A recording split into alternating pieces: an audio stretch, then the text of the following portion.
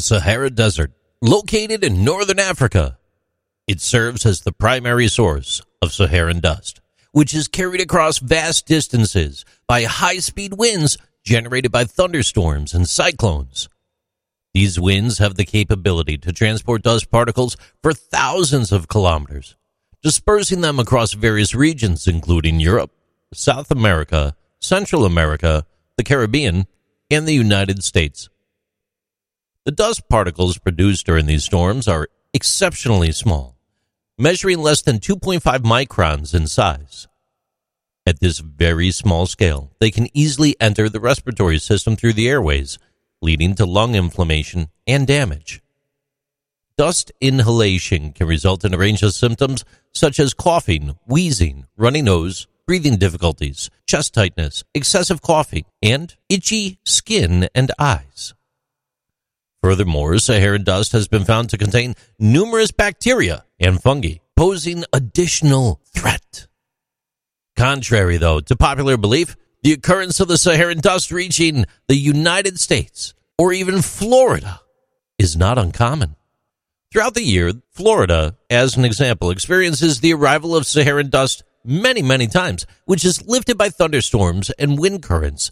These winds often carry the dust in a westward direction, straight towards Florida. Typically, the emergence of Saharan dust plumes over the Sahara Desert is most prominent during late spring, summer, and early fall. The National Oceanic and Atmospheric Administration, NOAA, indicates that Saharan dust activity typically commences in mid-June and reaches its peak between late June and mid-August, with many outbreaks occurring every 3 to 5 days. So once again, very common. Interestingly, though, the dust particles in these storms absorb solar radiation. This results in the heating of air within the trade wind inversion. This phenomenon strengthens the inversion, which inhibits the formation of thunderstorms that could potentially develop into hurricanes.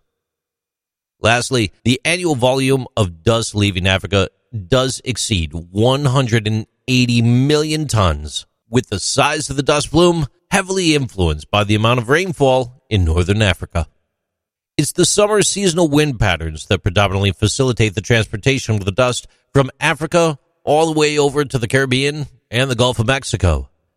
In fact, dust plumes have been observed to travel distances of nearly 5,000 miles, or approximately 8,047 kilometers, eventually reaching Florida, Texas, and other southern regions of the United States. These are interesting things with JC.